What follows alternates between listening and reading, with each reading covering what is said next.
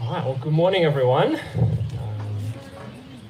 It's great to see you all after a bit of a break. Some of you here for the first time over the break, so it's good to be able to have you all with us. If you don't know who I am, my name is Cameron. I'm the young adults pastor here at Canterbury Gardens, and it is my privilege to be able to continue our very short series in the book of Haggai. Now, I wonder what comes to your mind when I say the expression, the good old days. The good old days. You know, it's an expression that we often use to look back on times that were happier, times that were easier, times where things were more successful. And at times we just wish we could escape the hardship of our present reality to go back to the good old days. Perhaps it was a time when you were young, when it seemed like you had no cares in the world. Perhaps it was a time when you were involved in some great ministry successes. Perhaps it was a time before you used to get injured just sleeping. Perhaps it was a time before you had kids. And I got to admit, Signa and I have done some reminiscing at 2 a.m. and 3 a.m. and 4 a.m. about a time before kids. Perhaps it's something else. Or maybe on a much larger scale, the good old days represents a time in history where things were just better. Society was better. Kids played in the street. There was no social media. There was less division. Or maybe right now we all relate to that expression, the good old days. Thinking back to a time before COVID. Thinking back to the good old days before having to sit under tents in 35-degree heat. Whatever it is, this expression, the good old days, it captures something about us as a people. A tendency that we have to look back with rose-coloured glasses, because often the reality wasn't that good, right? But we look back, we see the best bits, and we long for it. And without realising it, as innocent as this tendency can be, it can actually cause us to become bitter as a people in the present and disengaged with the work of God. To long for the way things used to be. Well, as we come to today's passage, we're going to see that Israel is no different than us. They too were thinking back on the good old days, the glory days. And it was leading them to discouragement and to disengage with God's present work. Now, if you remember last week, Mark did a great job of unpacking that first chapter and setting the scene for the book of Haggai. And as a very fast reminder, the book of Haggai is nice and simple. It has one focus, the rebuilding of God's temple after it was destroyed by Nebuchadnezzar, the Babylonian army, about 70 years earlier. And last week, we saw in chapter 1 that Haggai brought the word of God to the people in a word of rebuke. You know, they had begun to focus on their own kingdoms, their own little kingdoms, to build their panelled houses. And they were leaving God's number one building project, God's work, unfinished. And so he called them to repentance, to refocus on his purposes, to turn from their self-focus to a focus on the kingdom of God. And did we not all feel that same challenge last week? To turn from our selfish ways and to refocus on God's work. Well, today the prophet is going to speak again. This time not in a word of rebuke, but a word of encouragement. You see, the people had become discouraged, and so Haggai is going to speak the life-giving words of God to them again. And we know that today God also has something to say to us. And I hope that you are receptive and open to hear that word. So why don't we pray together now as we begin. Heavenly Father, we ask that by the power of your Spirit that you will make this message alive to us today. Make the words of Haggai a sermon for us today. Make our hearts receptive, open our ears to hear, open our eyes to see the beauty of Christ and his gospel, and make us more like you. In Jesus' name we pray. Amen. Well, I encourage you, as always, to make sure you have God's word in front of you. Open your Bibles to Haggai chapter 2. We've got a relatively short text today, but as always, there's a lot in it. Read with me from verse 1. I'll give you time to find it. Haggai chapter 2. I'd love you to have God's word in front of you so you can see what we're reading from today. Verse 1, Haggai chapter 2 says this: In the 7th month, on the 21st day of the month, the word of the Lord came by the hand of Haggai the prophet. Speak now to Zerubbabel, the son of Shealtiel, governor of Judah, and to Joshua, the son of Jehozadak, the high priest, and to all the remnant of the people, and say. Now, just a few things worth noticing here. First, notice the date. Chapter 1's message came on the first day of the 6th month, and this message, one chapter later, comes on the 21st day of the 7th month. So only about a month and a half had gone past since they began to rebuild, since they repented and got back to work, and already have come to a grinding halt in discouragement. But there's two other things to note about this day. Firstly, it was the last day of the Jewish celebration, the Feast of Tabernacles, or the Feast of Booths. Now, I'm not going to pretend that you remember exactly what that was celebrating, because we all get the feasts confused, do we not? But the Feast of Tabernacles, or Booths, was a celebration of God's rescue of the people out of Egypt and his provision for them in the wilderness, where they literally lived in booths. Maybe today we can relate to that more than other times. But also this date was significant for another reason, and I think more important when it comes to our passage. You see, this very day was the same day that Solomon finished the first temple, and the glory of God, the Spirit of God, rushed upon that temple, and it was an incredible sight. Perhaps the peak of Israel's history. The temple was finished, God's Spirit came upon them, and that was this very day that Haggai comes to this people. And so keep both of these things in mind, and we'll see their importance as we read the next verse, which really sets the scene for what's causing discouragement. Look at verse 3. Who is left among you who saw this house in its former glory? How do you see it now? Is it not as nothing in your eyes? So the prophet asks 3 questions here, all of them trying to draw out of the people what already is going on in their hearts and minds. Some of them there would have seen the previous temple. Some of them would have heard about its glory. They would have known this significant day. It was fresh in their minds, but notice that Haggai does not shy away. He says, is this temple that you're currently building not nothing in your eyes? Is it just nothing in your eyes? He's revealing in their hearts that they actually thought that what they were doing for God currently was worth nothing. It was worth nothing.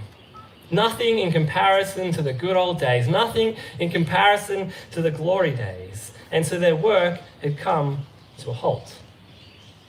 And so do you see what's happening here? On this very significant day, the day where they were celebrating God's rescue out of Egypt, the day where they remembered the glory of the previous temple, this people were discouraged. This people, all they could think about was that God's current work seemed like nothing compared to what it used to be. And so you see here that this people, after beginning well last chapter, a month and a half ago, that they'd stopped. They had become discouraged. You see, what they saw with their eyes in front of them didn't look very good. They were building a temple that didn't look great. They were experiencing persecution from those around them in the rebuild. They weren't financially prosperous like in Solomon's days where they had peace on all sides. Everything about this situation looked like it wasn't that great. And so they were stuck, looking back. And I think Haggai is drawing out something here that is true for God's people no matter what time we've lived in. And that is to be stuck in the past. Because of the appearing lack of success or the struggles of our current time, to look back to the glory days and to be discouraged because things just aren't the way that they used to be. And so I wonder, as you sit here today, if you can relate to the Israelites. Do you find yourselves looking back to the glory days, to when things just seem so much better? Perhaps personally you find yourself looking back to moments of great success or times of spiritual high in your Christian life. Perhaps back to a time when your faith seemed so solid and grounded, and now it just seems so fragile and difficult. Perhaps you look back before some great moral failure, before a sin that you committed that you just can't shake, and you constantly have your eyes back there. Perhaps you look back to a time when God just felt so much closer, when the suffering wasn't so intense, when the sickness wasn't so hard. Or perhaps not so much to do with your own spiritual formation, perhaps you look back on the church. Perhaps you yourself were a part of significant times of revival or really successful times of ministry. If you were involved in a kids ministry or a youth group or a church that was seeing people come to God, and you just wish that things could be like that. Or perhaps you just miss the way church used to be run. And oftentimes you find yourself getting annoyed with the way church is functioning now. If only they did it like we used to do it, then they'd be seeing results. Back in the good old days. Or maybe, as a church, we're looking back before COVID right now. Maybe we as a church think the good old days are behind us. That it's been hard to meet together, difficult to have any momentum in any ministry. Maybe we look back and go, the good old days are behind us. If only things were like, what is it for you? What comes to your mind? Are we longing for the glory days, and maybe without even realizing it? And what we need to see here is that looking back to the good old days, looking back to the glory days, whatever it is, whether it's times of great faith or more stable times or before suffering or whatever it is, looking back to a past work of God will cause you to miss out on what God is currently doing. It will cause you to disengage with the work that God's doing in this community and the work that God's doing in your own life. And we need to think about this. This may be the reason that you aren't enjoying God's present work in your life or in the church, because your eyes are back on something else, to the good old days. And so that's our first point. We need to see clearly that being stuck in the past will cause us to miss out on God's present work. That's what was happening to Israel here. They couldn't get past that this temple just didn't look very good. God's work didn't look great. They couldn't see it clearly. But let's keep moving, because Haggai is going to provide the solution to this problem.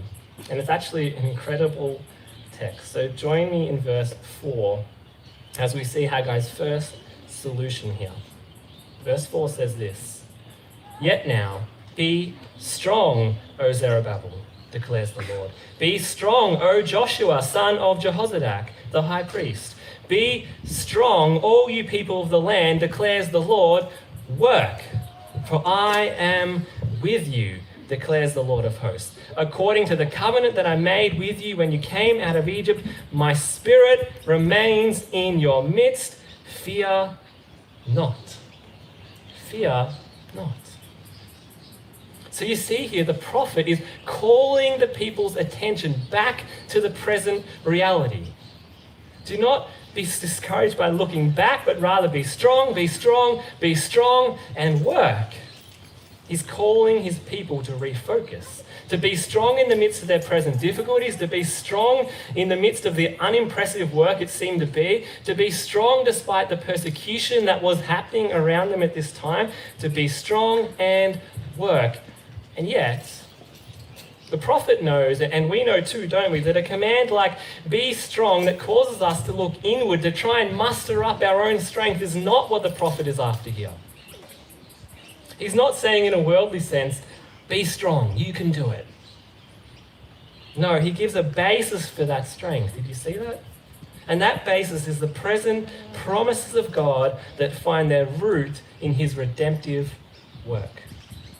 And so that's our first solution Haggai has for these people: to get out of the past, to escape the past, You need God's present promises that find their root in his redemptive work. So he says here, I am with you, declares the Lord of hosts. My spirit remains in your midst. So you see what he's doing? He's calling them back to the present through a reminder of that's where God currently is. He is working with them. He is present with them. And so they should be too. Their current circumstances, although they could have tempted them to believe that God was not there, he was. He was not just back there. He was present with them today. His spirit remained. But I love what he does here. He says that he is with them now, and then he reminds them of the only reason why that is the case.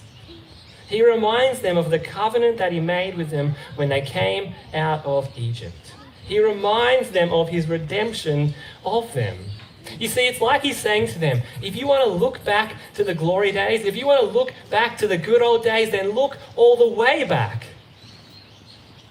Look all the way back and see that it was me who rescued you out of Egypt. Look all the way back and see it was me who promised you to be a great nation. That it was me who looked after you in the wilderness. That it was me who brought you into the promised land. That it was me who promised to never leave you and forsake you. Look all the way back and know that the only reason there was a glorious first temple is because of my redemptive work.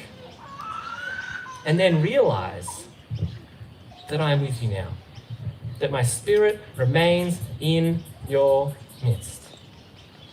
You see, the glory days, it wasn't the first temple being constructed and finished. The glory days was my rescue of you, my presence with you. In fact, the only thing that made the first temple any good was my presence upon it, and my presence is with you now.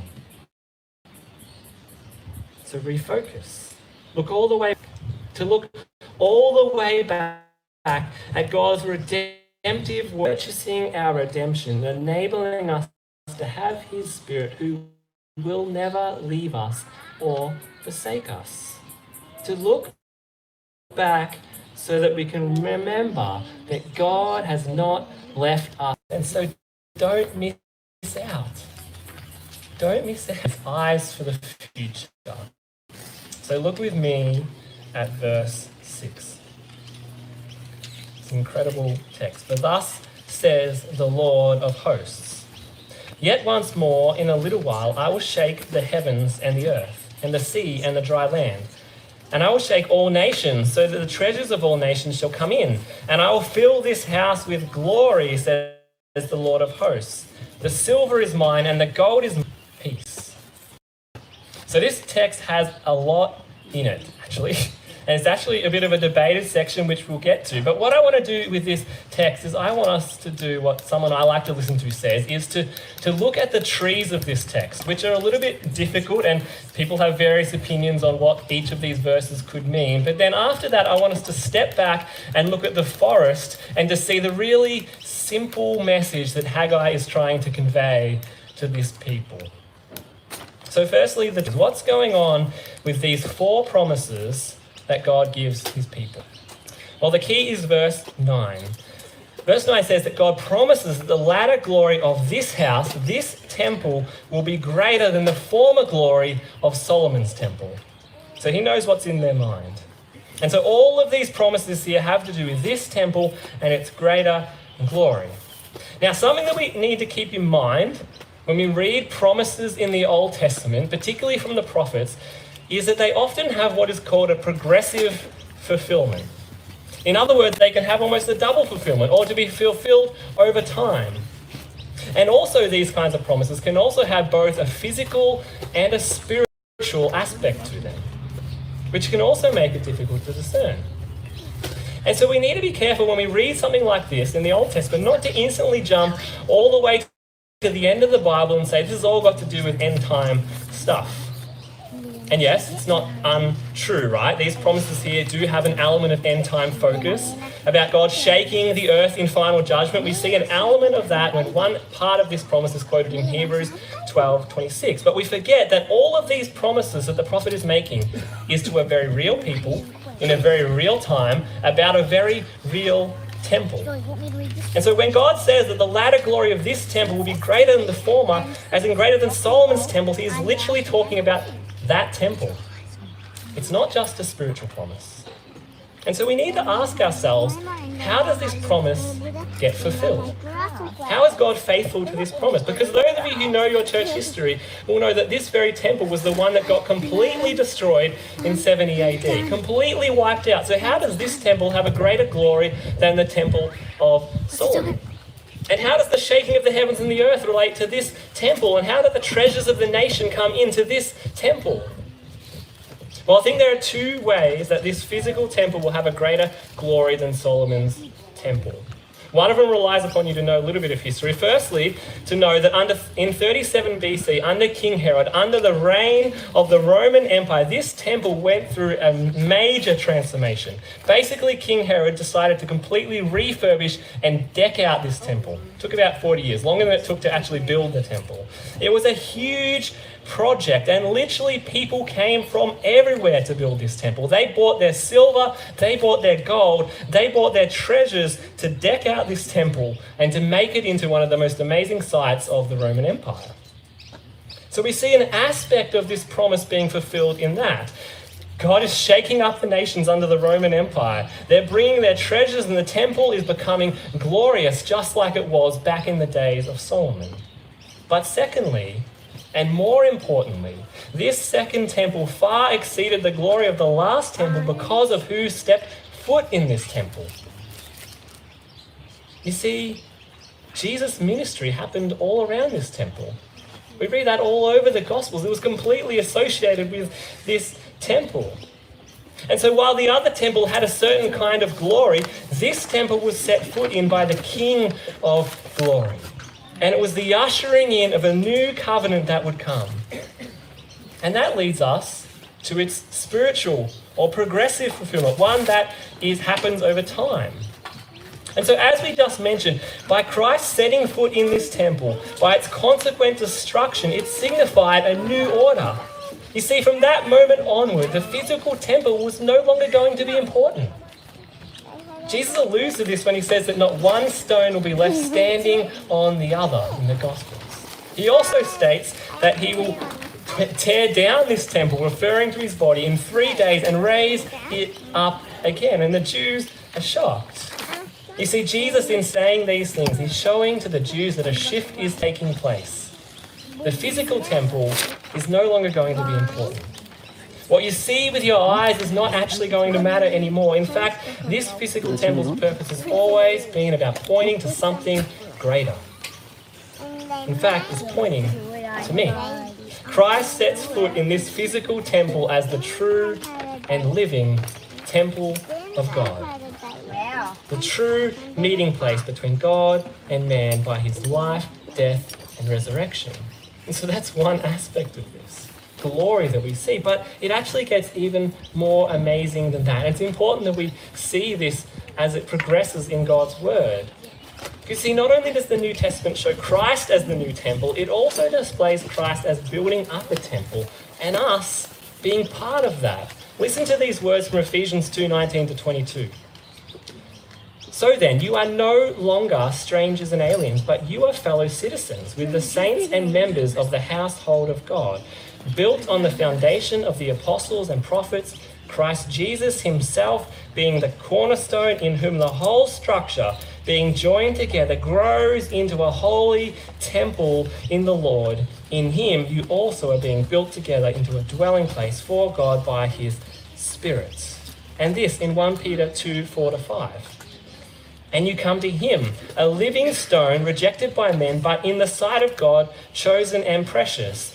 You yourselves, like living stones, are being built up as a spiritual temple to be a holy priesthood, to offer spiritual sacrifices acceptable to God through Jesus Christ. Do you see the amazing image of these verses? The glorious picture it's trying to give us, that Christ as the cornerstone, that him as the living stone, and us a part of that, are being built up into a temple, a dwelling place for God. It's incredible. It's hard to get our heads around. And so you see, this is this promise being progressively fulfilled right before our eyes. God has shaken up the nations through the death and resurrection of Christ. There's been a cosmic upheaval that is taking place. And God is saving people from every nation and every tribe, and they are bringing their glory to the true temple, Christ. And then, as we said earlier, there will be a final shaking of the heavens and the earth. There will be a time when this comes to its glorious conclusion in that beautiful picture of Revelation 21, where it specifically says there will be no temple in the New Jerusalem, because God himself will be our temple, and we will be a part of that in Christ. There's a lot in these promises, is there not? All of this is wrapped up in God's beautiful promises to the people. And so that's the trees of this text, and it's complicated. Some people have different opinions. If you want to chat further, come chat to me later. But what I want to do now is step back and look at the very simple message that Haggai has for the people. The very simple thing that he's trying to do. You see, what Haggai wanted to do through God's word is to fill these people with the eyes of faith, to look to the future, to have vision for the future, to have hope for the future, and ultimately to see that they are building into something that is far greater than they realize. And that's our final point. By faith, we are building into something that is far greater than we could ever imagine. You see, for the Israelites, this temple, it was unimpressive, and by some standards it was. But God promised to them that they're building into something great. They're building into something that's going to be so much more glorious than Solomon's temple, but they needed to believe that by faith. They needed to look to that by faith, to look beyond what they could see with their eyes, by faith to God's promises, that they're building into something great. And is not this the same message that we need to hear in our times, in our lives? We are witnessing this great promise unfold before our very eyes.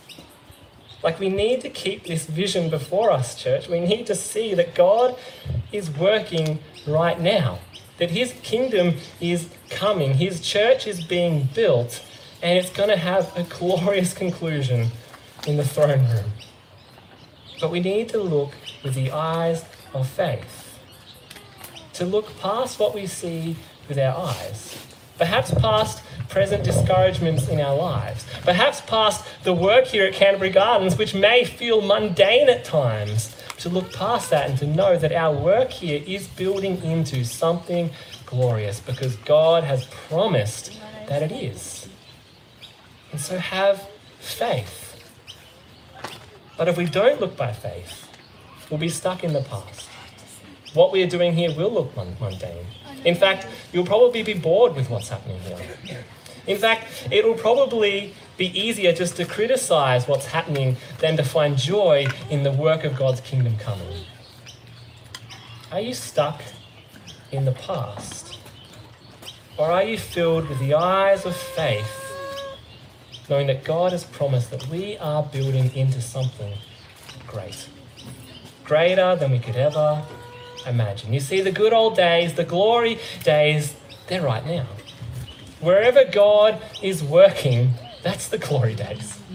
Wherever he is currently working, and he promises that he is working now. This is the work that's going on in CGCC right now, in your life right now. COVID hasn't changed that. The form of the church and how it functions hasn't changed that. We are a part of God's mission, and there is work to be done. And so the question is, are you engaged with that? Are you a part of God's kingdom work, whether it be in your own life, or are you engaged with the work that's going on here at CGCC? Or are you stuck in the past, disengaged with God's present work, just wishing for the glory days that are here right now? So people of CGCC, be strong. Be strong, be strong, be strong, and work.